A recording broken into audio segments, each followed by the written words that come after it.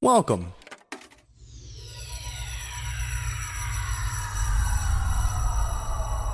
to Arcade Audio.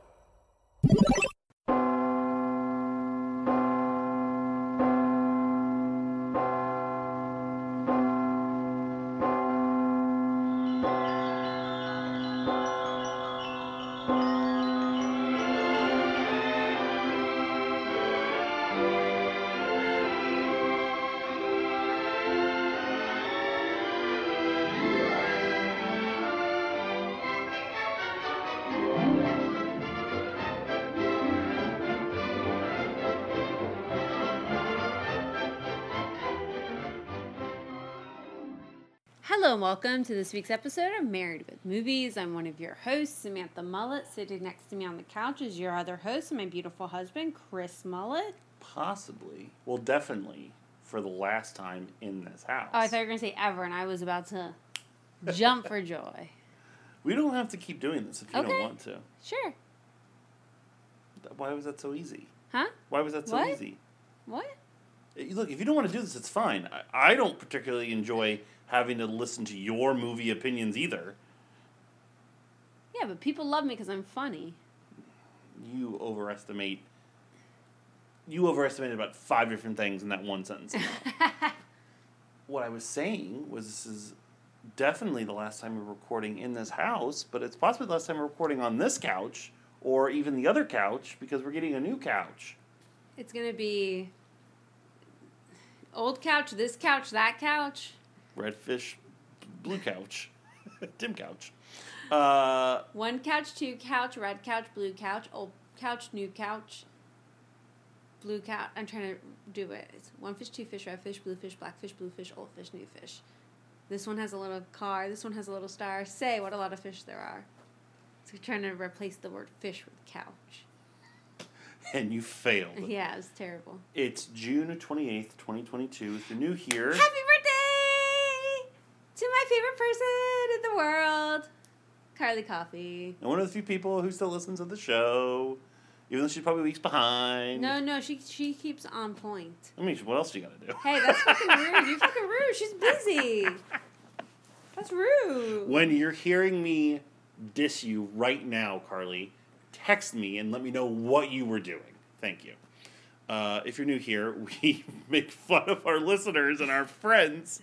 And that's why we have 3 people who listen to now 2 people who listen to this show. In between making fun of each other. In between making fun of each other and talking about our lives and the random things in the world, and then talking about a random movie that we watched.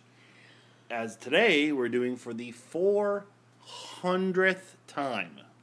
The 400th episode, and that's not even accurate because this is only the 400th movie episode we've had, because obviously we've had episodes where I don't number, the Mullet Award shows or anything else, or the Patreons and stuff. But this is our 400th official episode. Yeah, and we watch. It's not like our 400th movie because we do watch series and stuff. How many movies would you say we've watched? I could probably. I've been like the X-Men ones and stuff. Like we've had 3 I've been on bad one about episode. keeping up, because what I do is after the movies, I also do. I have an IMDb profile, so I do the ratings on IMDb to help track right. You have it. an IMDb profile for your starring role in.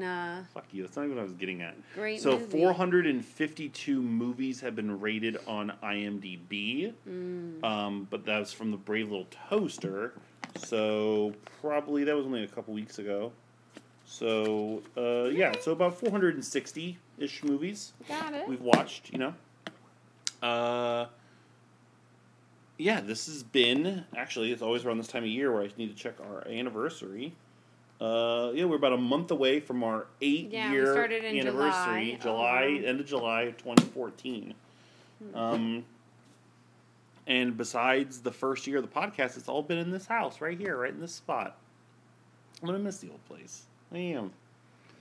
We could just call the whole thing off. No, we can't. I've gotten sentimental about leaving cities. Like obviously when you go off from high school to college, it's an emotional thing because your normal friends and your family and whatnot. Yeah. Which kind of plays into the movie we're going to be talking about today. I wasn't really emotional when we left Gainesville. Well, because we were over it at that point.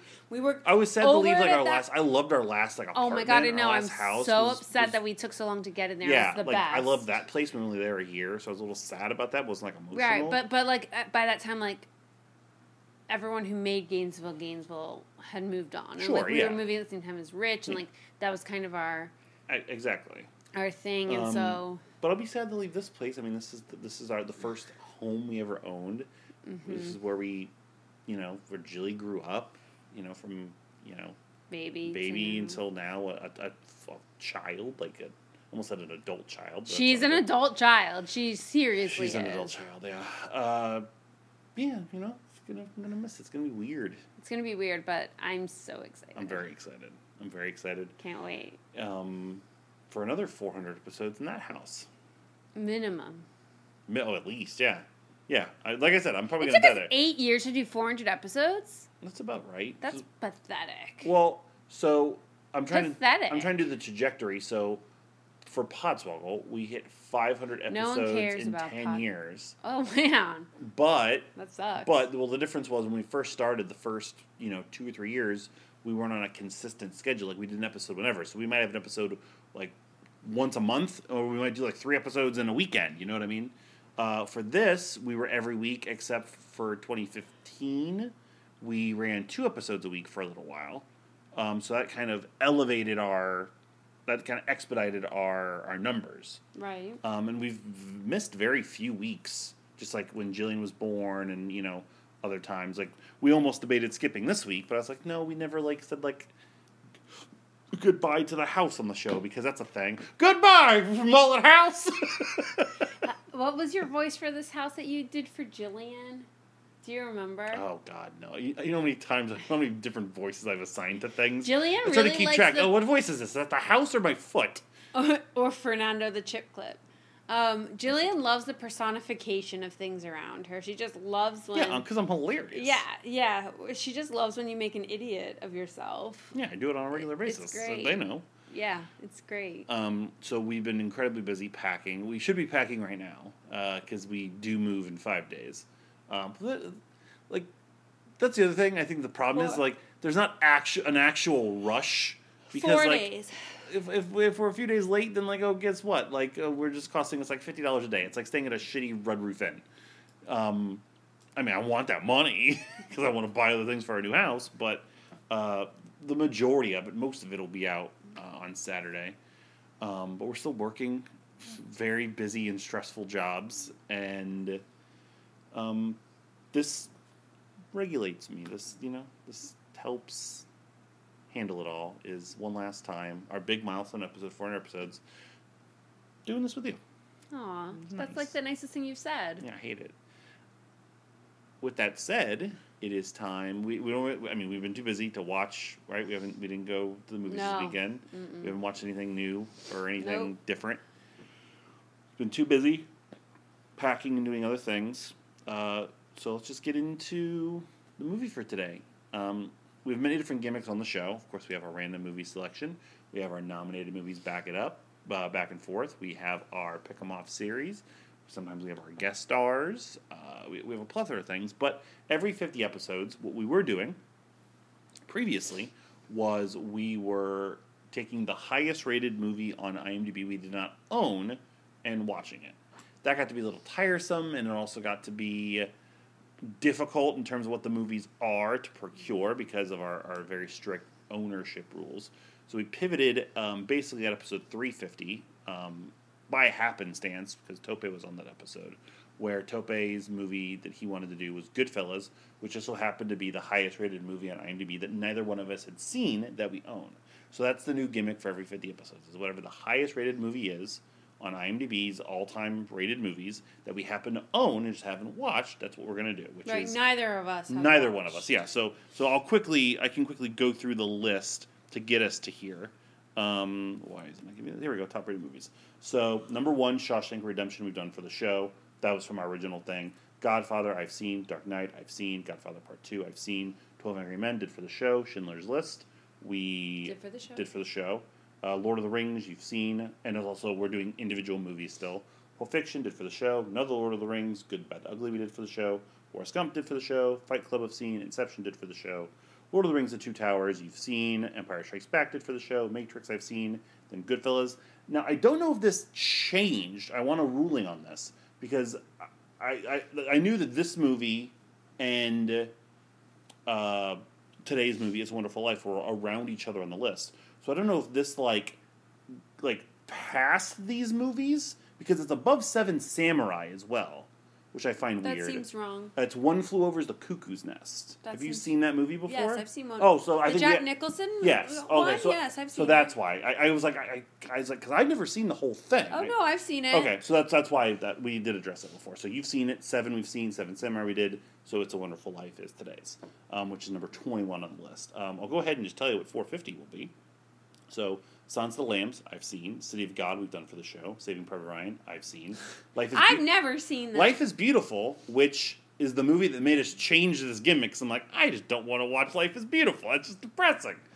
We don't own it, so that gets skipped. The Green Mile, we've both seen. So number 27 on the list, episode 450 of the podcast, will be Interstellar, the Christopher Nolan, Matthew McConaughey, 2 hour and 50-minute space epic. Cool. So we'll be watching that in early June 2023, essentially. But today, It's a Wonderful Life. Probably like the most famous movie that neither one of us ever... Like the fact that neither one of us have seen it, which we'll get into right away after you read the box. It's absurd. I don't know how I've avoided this for 35 years of my life. It's really absurd. But everything's packed, so I have to read it off my phone. Amazon. Samantha read it off the phone. Yeah, I already checked the front of the package. There wasn't anything besides the title. But I just have to zoom in. So of course. Yeah. So just bear with me because it cuts off some words and stuff sometimes. Okay. It's one of those ageless movies that improves with age. Roger Ebert, Chicago Sun-Times. Voted the #1 most inspiring film of all time by AFI's 100 Years, 100 Cheers. I'll let that slide because you were scrolling. I was scrolling. But that's the only time I'm going to do that. Okay. It's a Wonderful Life has had just that. With the endearing message that no one is a failure who has friends, Frank Capra's heartwarming masterpiece continues to endure, and after 70 years, this beloved classic still remains as powerful and moving as the day it was made. Because of the spacing of it. You couldn't read that like that? I could have read that. I can't read it like that. No, my eyes. You have glasses. My eyesight's bad. I have to have it larger. Whatever. So, how have we both never seen this movie? I don't know. I honestly don't know. I have a theory for both of us. Number one, for you, it's a Christmas movie. Well, yeah, that's probably pretty accurate. Yeah, so you around the holidays, number one, your birthday's Christmas Eve, so you're too busy thinking that everything's about you. Well, everyone decorated their houses for me, but no, I was too busy at the Chinese place going to see the movies that came out, like new movies. You weren't at home. I was at home, and I also watched The Wizard of Oz every year. Yeah, you had other traditions. Yes, and that's kind of the same thing for me. Is we always watch A Christmas Story on National Lampoon's Christmas Vacations, like the comedies, as opposed to this the movie. Classics. Yeah. Well, I also just don't remember it being as prevalent in my childhood. So from the research I read up on, this movie came out right around the time your mom was born. You wouldn't. Mom was probably born on the day this movie came out. This wasn't a success when it came out. It was lukewarm reception, but it got nominated for a lot of Academy Awards, and then over time, especially when the advent of television and movies around the holidays played around it, that's when it became elevated into this all-time holiday movie, and then it just transcended into this all-time movie as well. Yeah. But that was in the 70s and 80s, but we were going to watch this movie with Jillian because that 100 movies you have to see when you're a kid book has this movie in it, and I was like, okay. And then we saw, I was like, oh, it's 2 hours and 20 minutes, and it's black and white. Black and white. There's not it's not a comedy, even though there's some funny parts in it. Yeah, we just didn't think it would be appropriate. So we decided it's not against like Wizard of Oz. That Wizard of Oz starts off black and white, but then you have. And I think that's probably part of it for me as well. Like, honestly, I'm going to ask my mom, like, hey, have you seen It's a Wonderful Life before? Like, what do you think of it? Because I knew the references. I knew every time a bell rings, an angel gets his wings from other things. I knew Merry Christmas Movie House. I knew Throw a Lasso Around the Moon. Like, those are just, famous movie moments that somebody that has a movie podcast and someone that's been watching and studying film for 25 years, just you pick up on after time. Sure, absolutely. But actually sitting down and watching the whole it wasn't high on the priority list because it didn't seem like it needed to be, which was, I think, an incorrect assumption. Absolutely. Oh, yeah. I'm very mad. This was absolutely fantastic. Amazing. This was an incredible movie. Such a great movie.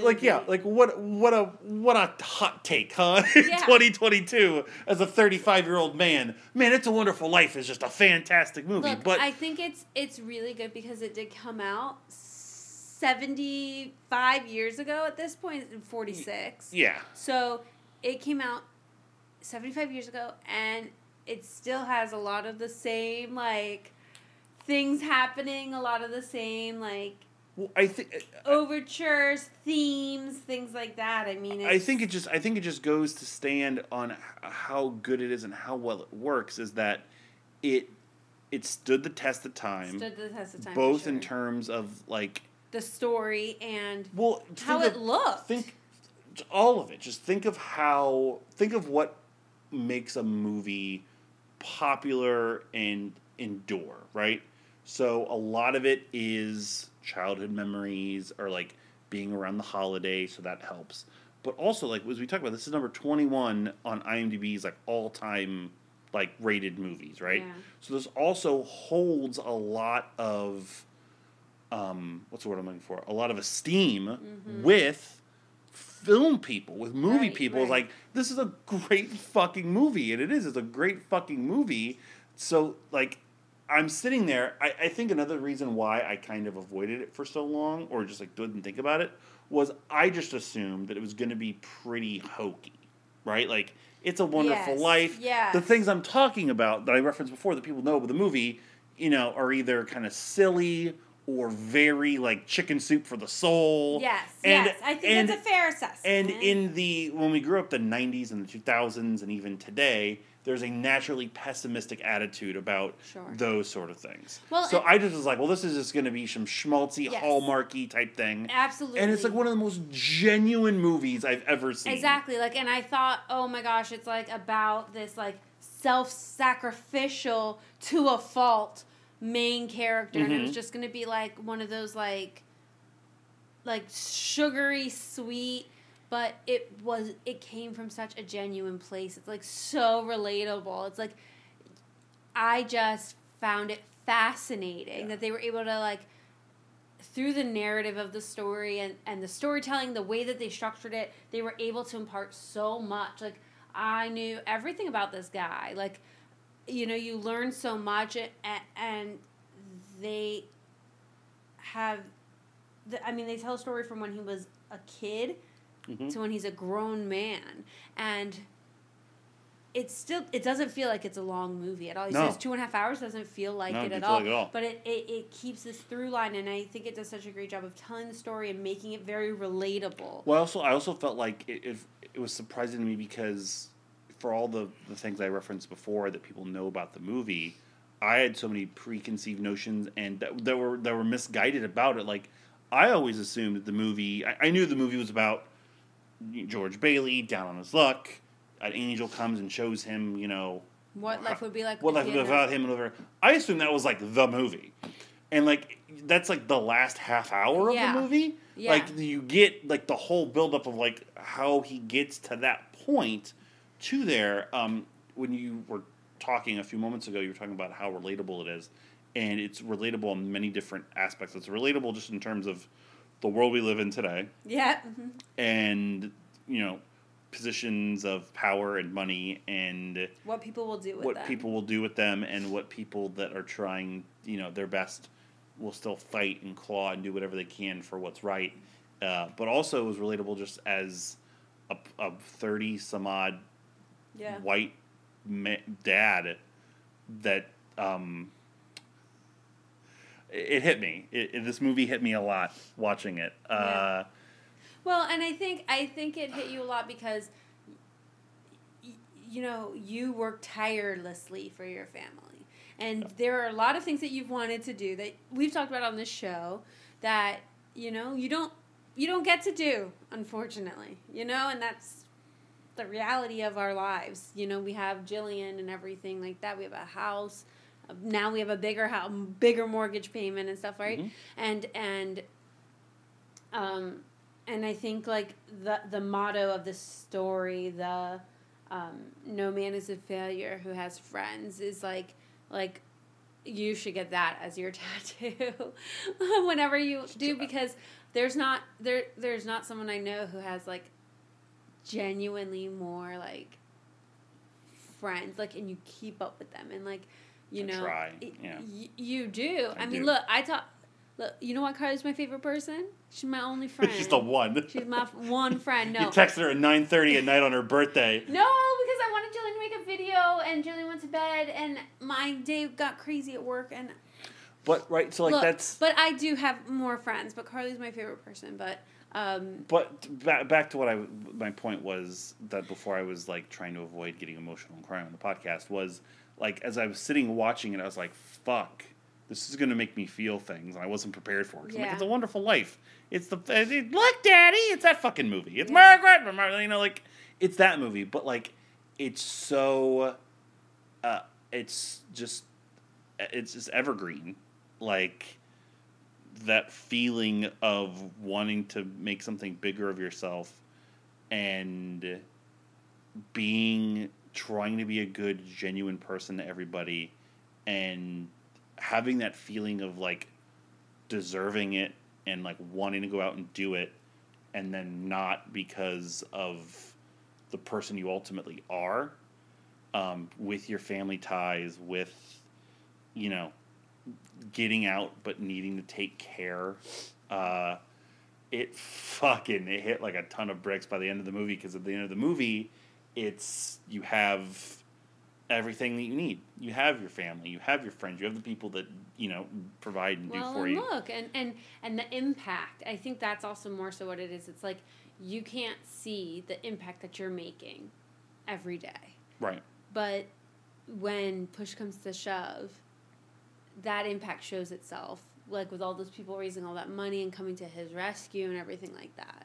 Yeah, it's just be good to people. Right. Like they didn't have two nickels to rub together. I'm right to see in the car because I was sitting here. Oh, I was crying too. Silently crying at the end of the movie. I was crying too, but that's it. It's like, kindness goes a long way, and people will do what they can to pay it back, pay it forward. And the thing that works for it so well is just how, like we talked about, how pure it is.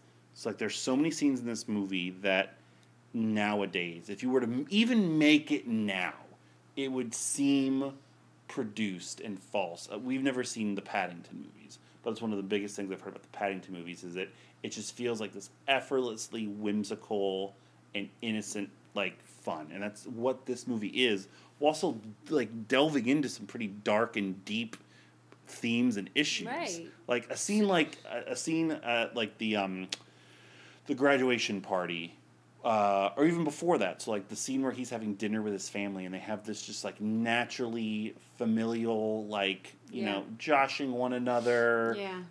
And it gets into George and his dad talking about his plans and the business and, like, the maids coming through or not. And I was worried half the time she was, like, a slave. And then I remember what the year it was, so I was okay. Because, like, I was just waiting. That's the pessimism in me. I was like, oh, right. Like, she's going to be, like, Mammy. You know, but I'm like, oh wait, no, it's like 1920, and she's just like kind of part of the family, and it's cool. All right, good. Like I was just waiting for the other shoe to drop, you know. But then when they go and they have like the Charleston dance contest, and fucking Alfalfa, literally the kid that played Alfalfa in Little Rascals, like opens the pool up, and then they have, just like, go with it. Everyone just goes with it, and they like it's like that would seem like the most schmaltzy, cheesy, fucking thing ever. Yeah, but it just worked. It just worked. Just sweet. It just works so with this, authentic. and I think that a lot of that. I mean, it's just a treat. I think a lot of that has to do with like the times that this was made, but I think also a lot of it has to do with James Stewart. Yeah, he was still James then. Yeah, he was still James, but like, I just think he's the best. He just encapsulated everything genuine and innocent and pure, and like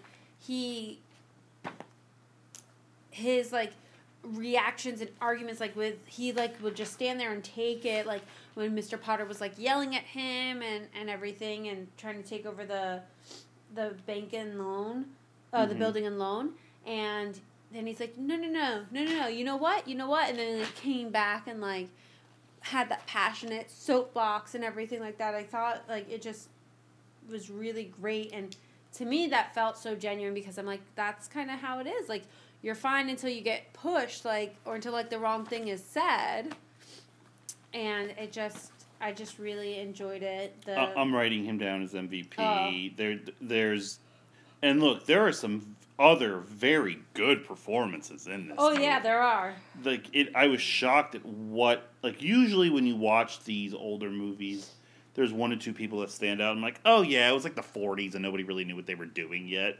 Yeah. But like in this, like, I mean, I'll have a couple, LVPs, but they're kind of minor. But yeah, Jimmy Stewart is just fucking epic in this. There's like 3 or 4 scenes where he absolutely demolishes it. So the scene where he comes home, like after the money has been lost, like that scene's like my biggest fear in life. Like, oh yeah, that scene of like, I've had the worst, and like I've done that before. Like, I've had that morning, I've had that day, I've had that weekend. Absolutely. I've had that week of like, everything come home, is going wrong. Everything is on fire. And this is fine. And this isn't what, no. And then like, and this isn't what I wanted. Yeah. And you immediately go down that path in your head of like, I'm supposed to be doing this. And then you lash out, and it's then not intentional. The innocent people who have nothing to do with it get it. I felt every fucking second of that, and this movie came out before my mother was born. Like, and he owns, and the other thing that's powerful is because you've seen for an hour and 45 minutes him just kind of be unflappable. He's been flapped, like when there's the run on the bank and he has $2 left, but he makes it work, right? Yeah. And he gives all his honeymoon he perseveres, money away. He survives. Yeah. And in that moment where like finally he feels like his goose is cooked, and you see him unfortunately, what's the phrase I'm looking for? Deteriorate to become that person you don't want him to be. Mm-hmm. You fucking get it, you feel it, and he makes it work. And then to follow up with that, him at the bar, which I've also done and been, of just like the prayer and the oh God, and just like the tight on his face, having to, try to come up with, any solution. And unfortunately his solution is going to be, what he ends up doing. Because prior to that, of course, he went to the most evil person in the world, which to some people would even be more unfathomable than him taking his own fucking life. Probably even so to him as well. He has just this look of madness on his face before he's going to do anything. And then he also has that same look when he goes in to save Clarence. And then it's like, he still does the right thing. Yeah. Like, he's still a good soul, and that's it. It's like the wayward path, but he always comes back to his own. Like, even after he yelled at his family and everything, he was like, that remorse. You could see it in his face. You could feel it in his body language. When he's saying, I didn't mean to say that. Like, I'm so sorry. Yeah. Like, it was just, it's like the everyman, right? It's like, it's the everyman. It's like, everyone's had that day. Everyone's had that happen. And it's just seeing it play out it's like, yeah, that's it. Look, this was I got it. That was 1946, right? We were in current times when that happened. I think so. Yeah. So let's just say 1946. That was $8,000 then, which I believe if I saw the math on it. So Potter offers him earlier $20,000 a year, which is the equivalent of like, I think it was like something 300. It was like 300 grand nowadays. Yeah. And like you see, so I don't know how to extrapolate that, but 8,000 is probably like 100 grand, right? 6 times. 6 times. Or 60 times. I don't know. Probably about 10 times, I think. Yeah, maybe. So about like 80, times. probably like 80, probably close to 100 grand. 85,000. I get fucking mad if I lose $8,000 in 2022. I get mad if I lose $8 in 2022. Man, I once lost a pair of pants that had a $20 bill in it, and like I couldn't salvage it. And was like, what the fuck? I mean, this was back when I was like 18. It's like, well, gonna have to go thumb a prostitute for $20, I guess. You know, like I fucking get it. Yeah, It just hits. It just is so. Yeah, well the done. whole thing just hits. There's just so many strong characters. Did you have a favorite scene? A lot of them. Yeah, I mean, I've already discussed so many of them. So many of them. I really loved it. I thought he and Mary had such great scenes chemistry together. They did also have my least favorite scene in the movie, however. I would. Which one? So the scene where she's back and he goes, like, he's... I guess there's a couple things in the movie I still just didn't, like, get. I don't know if it's, like, kind of the times of it all. It's probably the times. But, You're like, not a romantic. So, I'm not. So when he... Thanks. So when she... so when he goes to see her after she's returned, right? And he's, like, dawdling outside, kind of, like, playing hard to get with it. And then No, he just didn't make up his mind if he was going inside or not. Well, that too. But, like, once he's inside and he's kind of being standoffish and, you know... not really expressing interest, and then Wainwright calls hee-haw, the original Bing Bong. Like, it's just weird, like, they're, like, so close to each other for so long. It's the tension building. It's That's maybe the built a tension, little baby. bit too That's long. The tension. And then when they finally get into it, like, is that just how people, like, kissed and showed their love back then? They're kind of, like, nuzzle fucking with their mouths? Yeah. Like, it was just That's really weird. It was a weird scene. Mom's ran back upstairs. She couldn't take it. It was just a very weird Look, scene. It was my least favorite scene in the movie. It was 1946. What year was it that they... Until what year did they have 2 separate beds for a married couple on television? Like the early 60s. Yeah, exactly. Exactly. So just, like, kind of take it back from that. It just was weird. That's all. Just But anyway, to your point. Have you ever kissed like that? Come here. Let me nuzzle your face. Let's see. No, we're not lions. So we could be. No.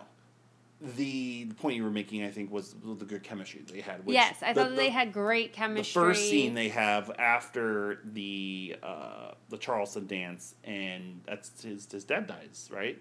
Mm-hmm. That's it. Yeah, his dad dies, and she loses her clothes, her robe, robe. and she's in the bush. He's debating what to do, and yeah, kind of I think that's a great scene. There's a lot of good like verbal slapstick in this, which I like. It is very. There's a lot of humor in it. Appropriate a lot of of the times, yeah. Bert and Ernie. Yeah. Which is not where they got their name, it's just total coincidence. Mm-hmm. But yeah, there's a lot of good verbal slapstick to this. So just Clarence is kind of like a funny character in what he does. Yeah. I'm shocked at how modern a 75-year-old movie feels. Beyond like the story and the characterization and the theming being present today. Like there's like a lot of forward thinking about where like these type of like fantasy, for lack of a better word, big budget in terms of, you know, impact that it's going to make movies. Like the way the movie starts with just like the sky and the angels, like the stars. Oh, yeah. Just like kind of flashing and talking to one narrative. another. I love the way that they did the narrative through this. I love the way they did the narrative throughout it. Like the flashbacks and catching Clarence up to speed. Just there's so many great like stylistic things as well. So there's a lot of good like wipe edits. I thought the editing was great. Of course, the production design and the sets are amazing as well. But there's like a one moment where like George does something and like there's like a freeze frame and then it's the angels talking about like what had been happening in the flashback and they get back into it. I was like, It's fucking 1946. Like, Yeah. TV isn't around Yeah, yet. no, I mean, it really did a great job, and it felt very different up to anything we've seen to this point. But it kind of lent itself to a lot of things that happen in current movies, just like you said. I think that's why it kind of set that stage there. Yeah. Another one of the scenes that I love the ending scene. Ending With everybody scene is, coming into the house. The ending scene is perfect. And it's just fucking perfect. him like realizing he's back where he's supposed to be. He's, back. I like that. There's probably been nothing that's been parodied more than that Merry Christmas, everything. And like I knew it was coming. And then the journey I've been on the entire movie, when it got there, I didn't feel like a lick of like humor or tongue in cheek to it all. It felt very earned with what I just experienced. Yeah. And it was like every parody that I've ever heard of it just magically went away, and it was the first time I heard it. Like it really affected me. Yeah. I have more. So I really like the kid that played young George. Like, I thought he channeled Jimmy Stewart in a really, really great way. I thought he did a good job, especially for a kid actor in the fucking mid-40s. Yeah, I really liked the scene between him and Mr. Gower. Oh my gosh. That scene is amazing. It's amazing. It just is really well done, and the kid is just so beside himself. When Mr. Takes Gower, the punishment. he takes the punishment, and it's crazy how the scene just turns it's vicious into this like amazingly heartwarming thing. Apparently, the actor was legitimately potentially drunk. Cool. And also potentially like legitimately caused the kid's ear to bleed. So don't do the research on it. It'll ruin the scene. But when you're watching it, like I was getting ready, like I literally wrote my notes. Mr. Gower was an LVP for me. Because like he was like, oh, here comes like the grumbling, babbling drunk, whatever. And then like you find out his son died, and then you see like his acting with young George in that moment. I was like, okay, never fucking mind. This guy's great. Yeah. And then he just really popped in for the rest of the movie, just kind of like, hey, how's it going, Mr. Gower? So yeah, that scene is great. Yeah. We kind of briefly touched on like the run at the bank scene, and the mob at the building and loan trying to like get their money out, and his speech and his perseverance, like he's standing at the door blocking. This fucking guy wants $242 fucking dollars, and that's it. Fuck you, dude.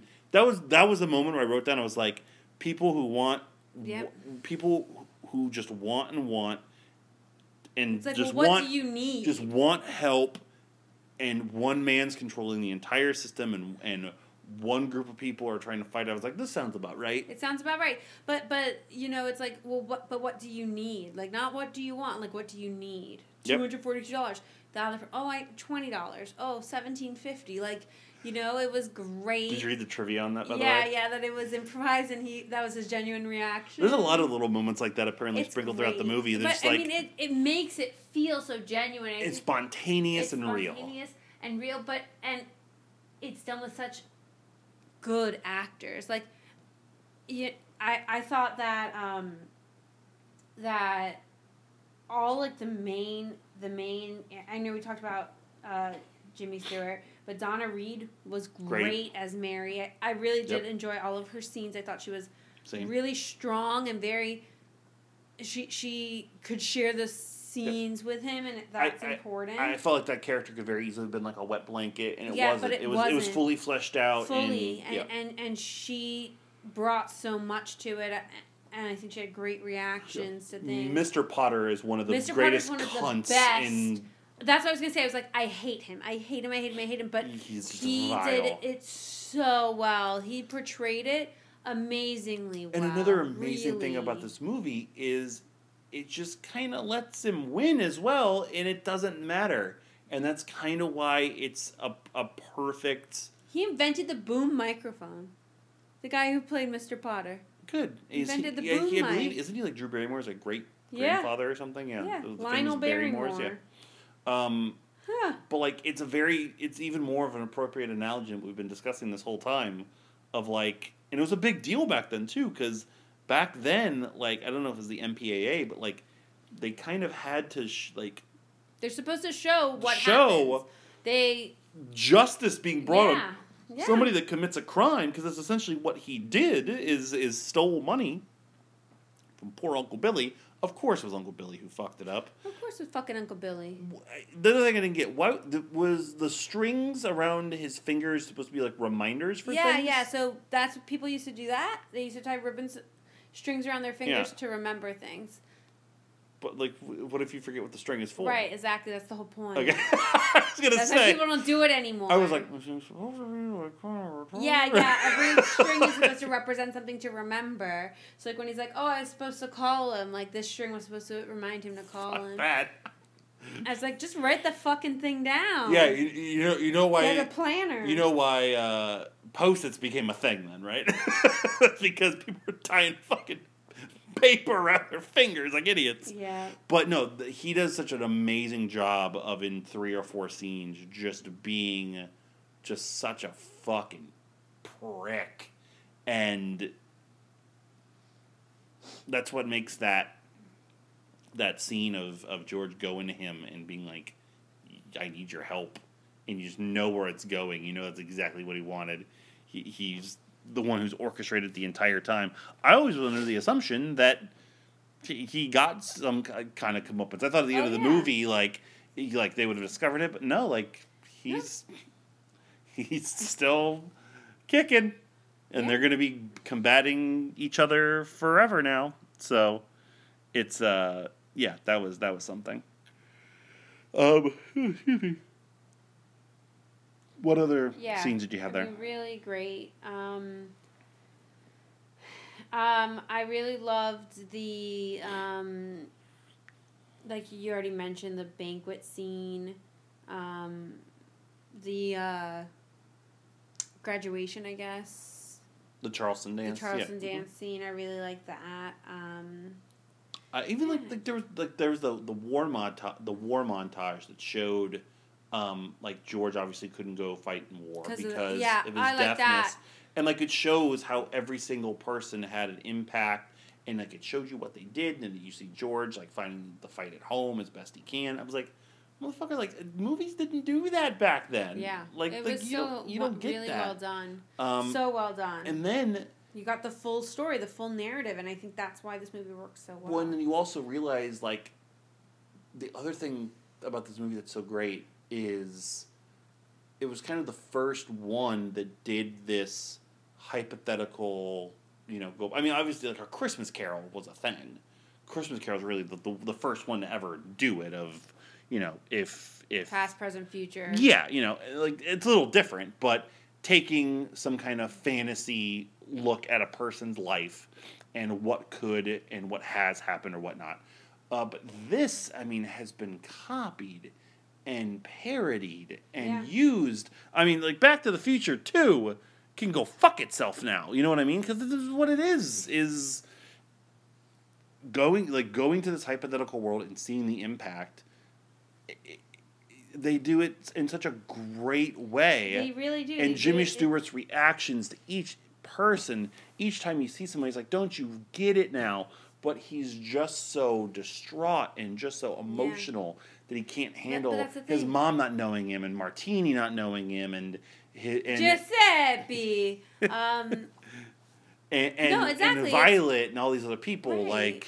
and the impact that he's had, and that's exactly what it is. It's like you don't know the impact until you take a step back, and you can't do that sometimes because you're living it, right? Like you're in it, you're living your life, and this movie just puts it into perspective that even somebody who feels as though they're not accomplishing anything because they haven't been able to follow their dream of traveling and going to college and doing this and doing that, I mean, impacted an entire town of people. Mm-hmm. And it's just beautiful. I'm a sucker for stories like that because I think it's so true. It's like, it's like, sorry, I'm getting emotional. It's just really just such a beautiful story. I just really love it because I think it's so true. It's like, everyone is put here and where they are and everything happens for a reason. And I think it helps build everyone. But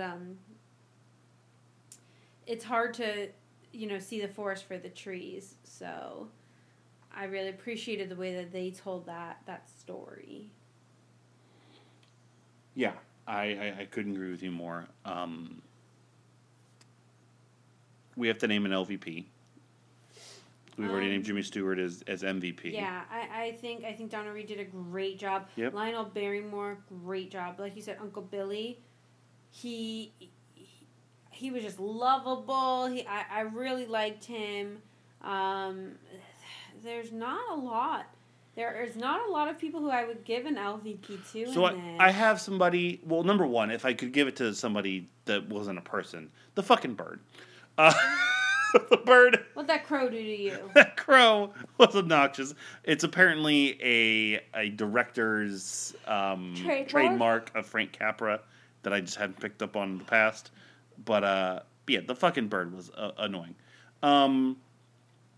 If I had to give it to somebody, I already referenced him, but hee-haw, fucking Sam Wainwright was just a little obnoxious. If it wasn't, was that the character? Yeah, I think it was portrayal? I think it was the guy a little bit. I think it was the guy a little bit, especially because at the end, like, then he's given George $25,000. Yeah. I think it was the guy a little bit. But like that's something that like I think because it's also like you surround yourself with good people. You know what I mean? It's sure. like that genuine authenticity attracts genuine authenticity, and like you may not all have like the same taste in movies or books or something, but in the soul, it's always still that same good person, and so like. My friend's in trouble? Oh, I got the money here. Take it. Kind of thing. Yeah, he still wasn't for me. It's either him or Alfalfa. Because as soon as I heard Alfalfa's voice, I'm like, who the fuck is that obnoxious fuck? Who the fuck is this And then guy? I saw him and I was like, oh, look at that guy. And then I saw his Alfalfa and I'm like, oh, that makes sense. Oh, man, he died like really young. What happened to this guy? Did he kill himself or something? No, he died in his sleep. Oh, he was fatally shot by a dispute over money. Alfalfa got killed. Alfalfa. I thought you were talking about Sam Wainwright. Oh, no. Those would be my two. Either one. It's fine. I don't think Alfalfa was impactful enough to the story. Yeah, I'm going to give it to Wainwright. I'm going to give it to Frank Albertson. Mostly just for the hee-haw thing. Like, hee-haw. Bing bong. Who? What? Byron. Oh. Byron. Who? Byron. Who? Byron. Who? Bailey. Haha, because you get it. It's for this movie. You can keep going. Keep talking. I hate this movie now. Thanks. You ruined this movie for me. Appreciate it. Yeah.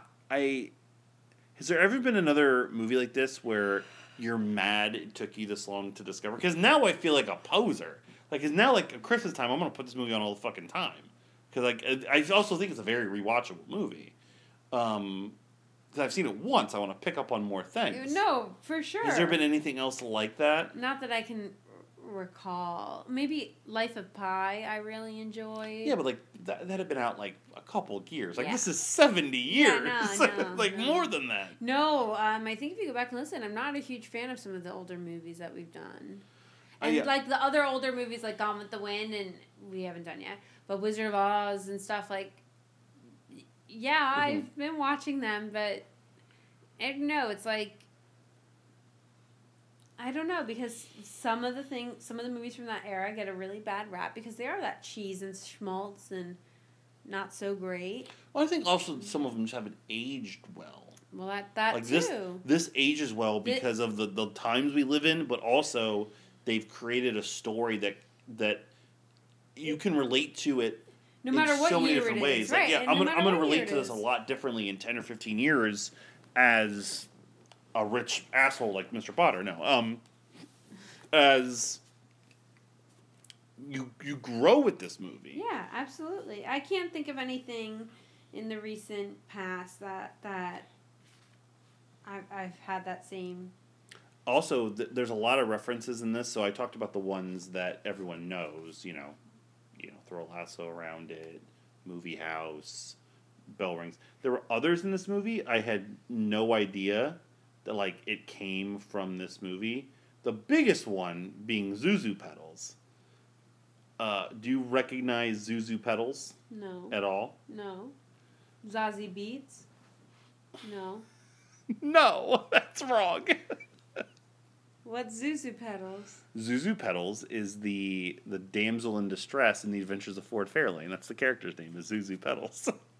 And I knew Why that. would I know that? Because we watched that movie. Right, but it was an awful movie, and I've forgotten everything but one scene in that movie.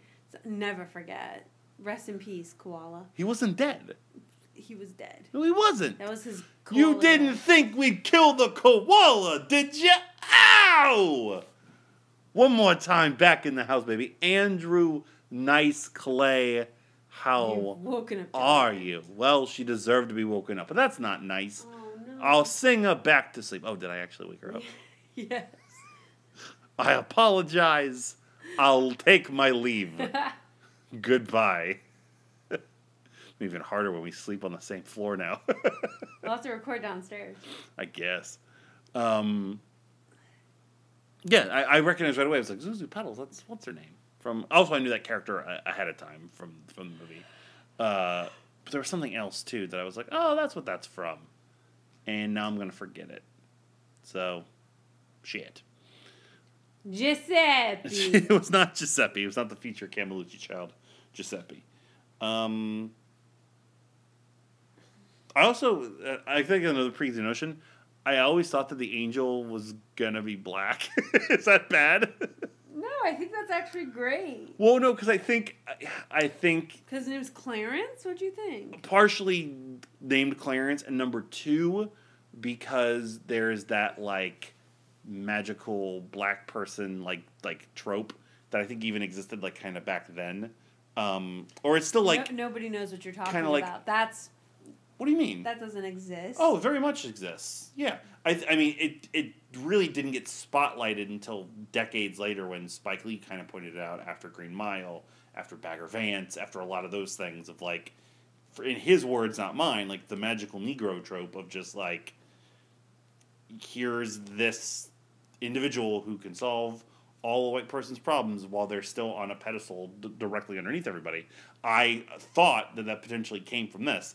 And even that surprised me in that it didn't. And it was just nice and innocent and fine.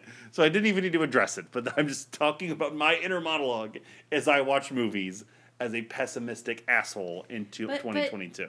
But I think that's also like, I try my best to be as optimistic as I can, as happy as I can. Like, I always try to stay positive. I think it's so important. And I think I enjoyed this movie so much. It just made me happy. It made me be able to forget about all that other stuff, all that other pessimistic stuff. But yeah, it was definitely the right time for us to watch this movie after the past week or so. It definitely was. But I think, that's part of the attraction of the movie, because it doesn't like transport you to another world. It's like this world, but better, kind of. Like, so I think that's why I liked it a lot, because I try to embody the same, aura that George Bailey has. I do.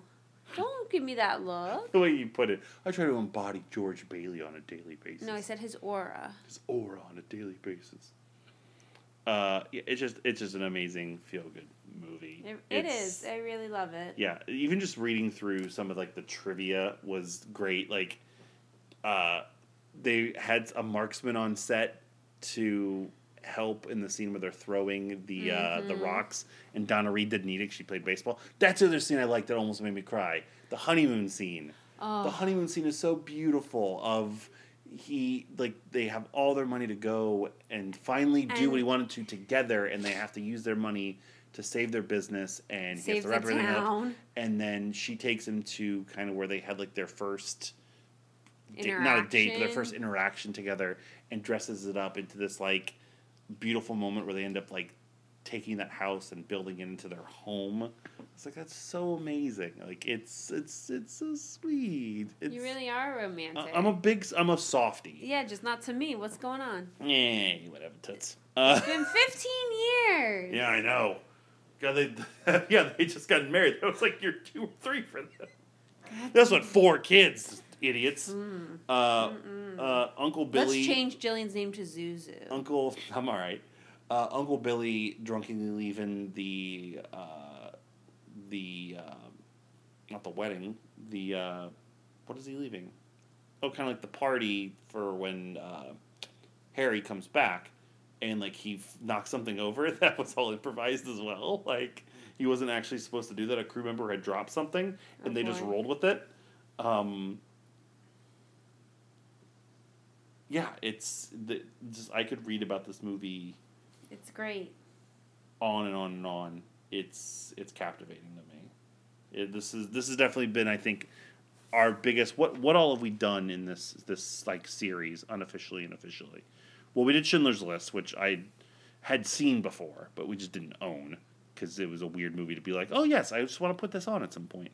But everything else we'd kind of done. Well, Goodfellas, yeah. Turns out IMDb knows what it's talking about with its ratings for its movies. I mean, we've had like Seven Samurai is good. I thought The Good, Bad, the Ugly was pretty overrated. But for the most part, what we've experienced has been pretty good. So I'm looking forward to Interstellar now. Yeah. Anything else on It's a Wonderful Life? No, I think we covered it. But man, $45 a week. He was proud he made $45 a week. Could you imagine me making $45 a week? That's like,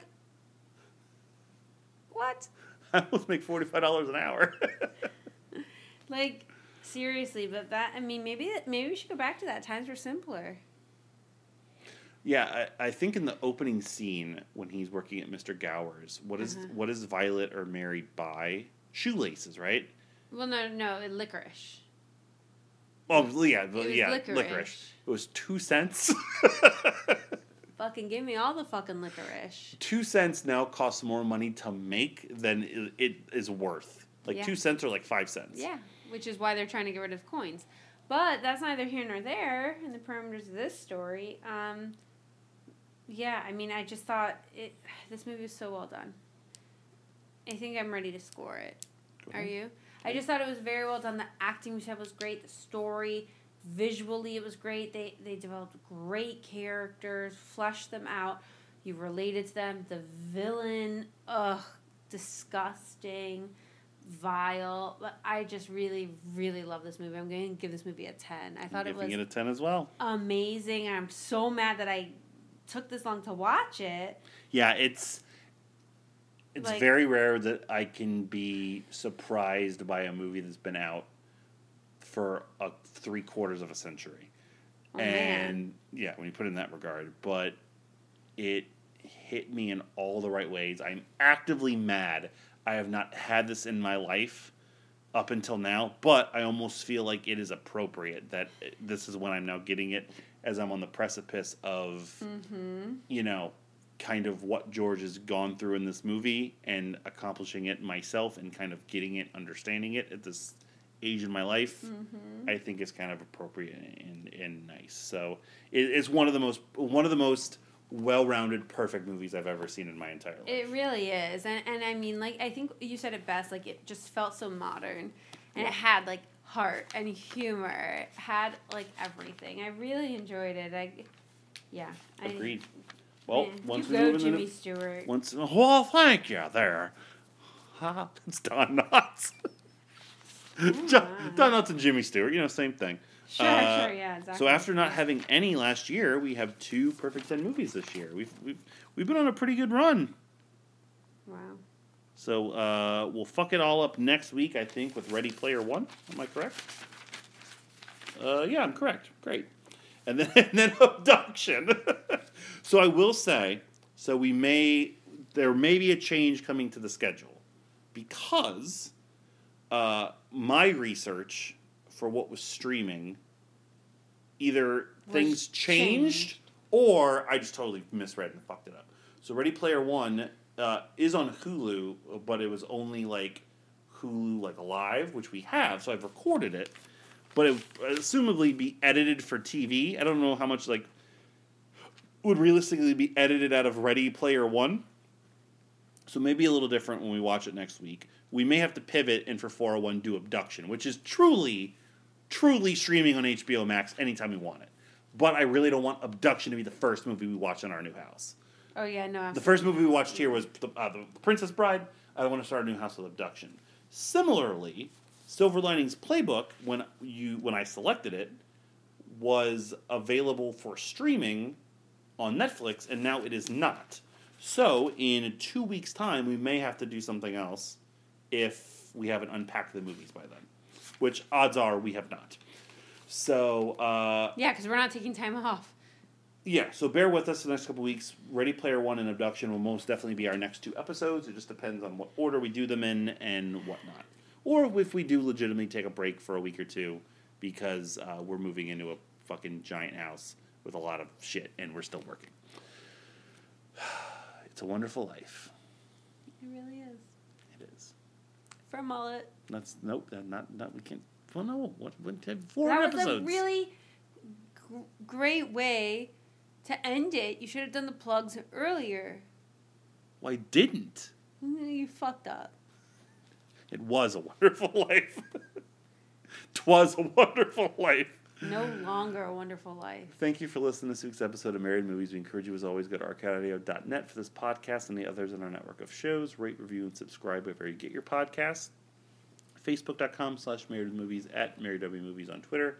marriedmovies@gmail.com. Let us know what you think of the show. Patreon.com/arcadeaudio for bonus content. Where, actually, no, I don't think it's going to be there. It's going to be elsewhere. Make sure you're subscribed to the Blank Slate podcast, because very soon there'll be an episode between myself, Samantha, and Rich, where we very, very late and very, very inebriatedly did a fantasy draft. I just ate the whole time. Yep, of a concept we're working on that's blatantly stealing another concept that we don't care. Yeah, fuck it. Fuck them. But there may be other things hitting Patreon that are similar, so make sure you're subscribed to Patreon so you don't miss any of those. At your host Malt38 on Instagram for me, for you. At Jam with your Sam. And also for me, arcadeaudio.net/podbloggle for my retro wrestling diary. I may be missing this week because I don't know if I'm going to have time tomorrow to type out what's going on, but the next edition will be World War III 1996 3-ring battle royal, Tope Atabanjo's favorite event. Yeah, and that's it. That's a series wrap on 6375 Blue Knight Lane. Don't send us anything because although we are getting our mail forwarded, you could feel free to still send us stuff. Slide into my DMs if you want to know. Why you always tell people to do that shit? It's been a while. But, yeah, okay, I'm sure. Nobody DMs me. Rich sends me toy pictures. Fuck you, Rich. It is weird, though, because it's like rubber fists. For Mullet.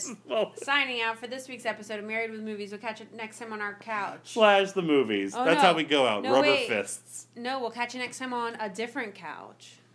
With a different movie. Hey! To my big brother George, the richest man in town.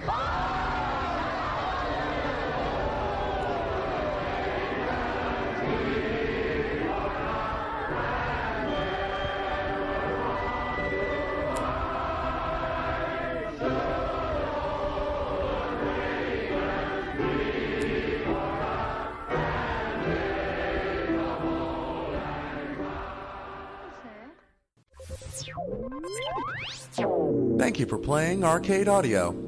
Play more at arcadeaudio.net.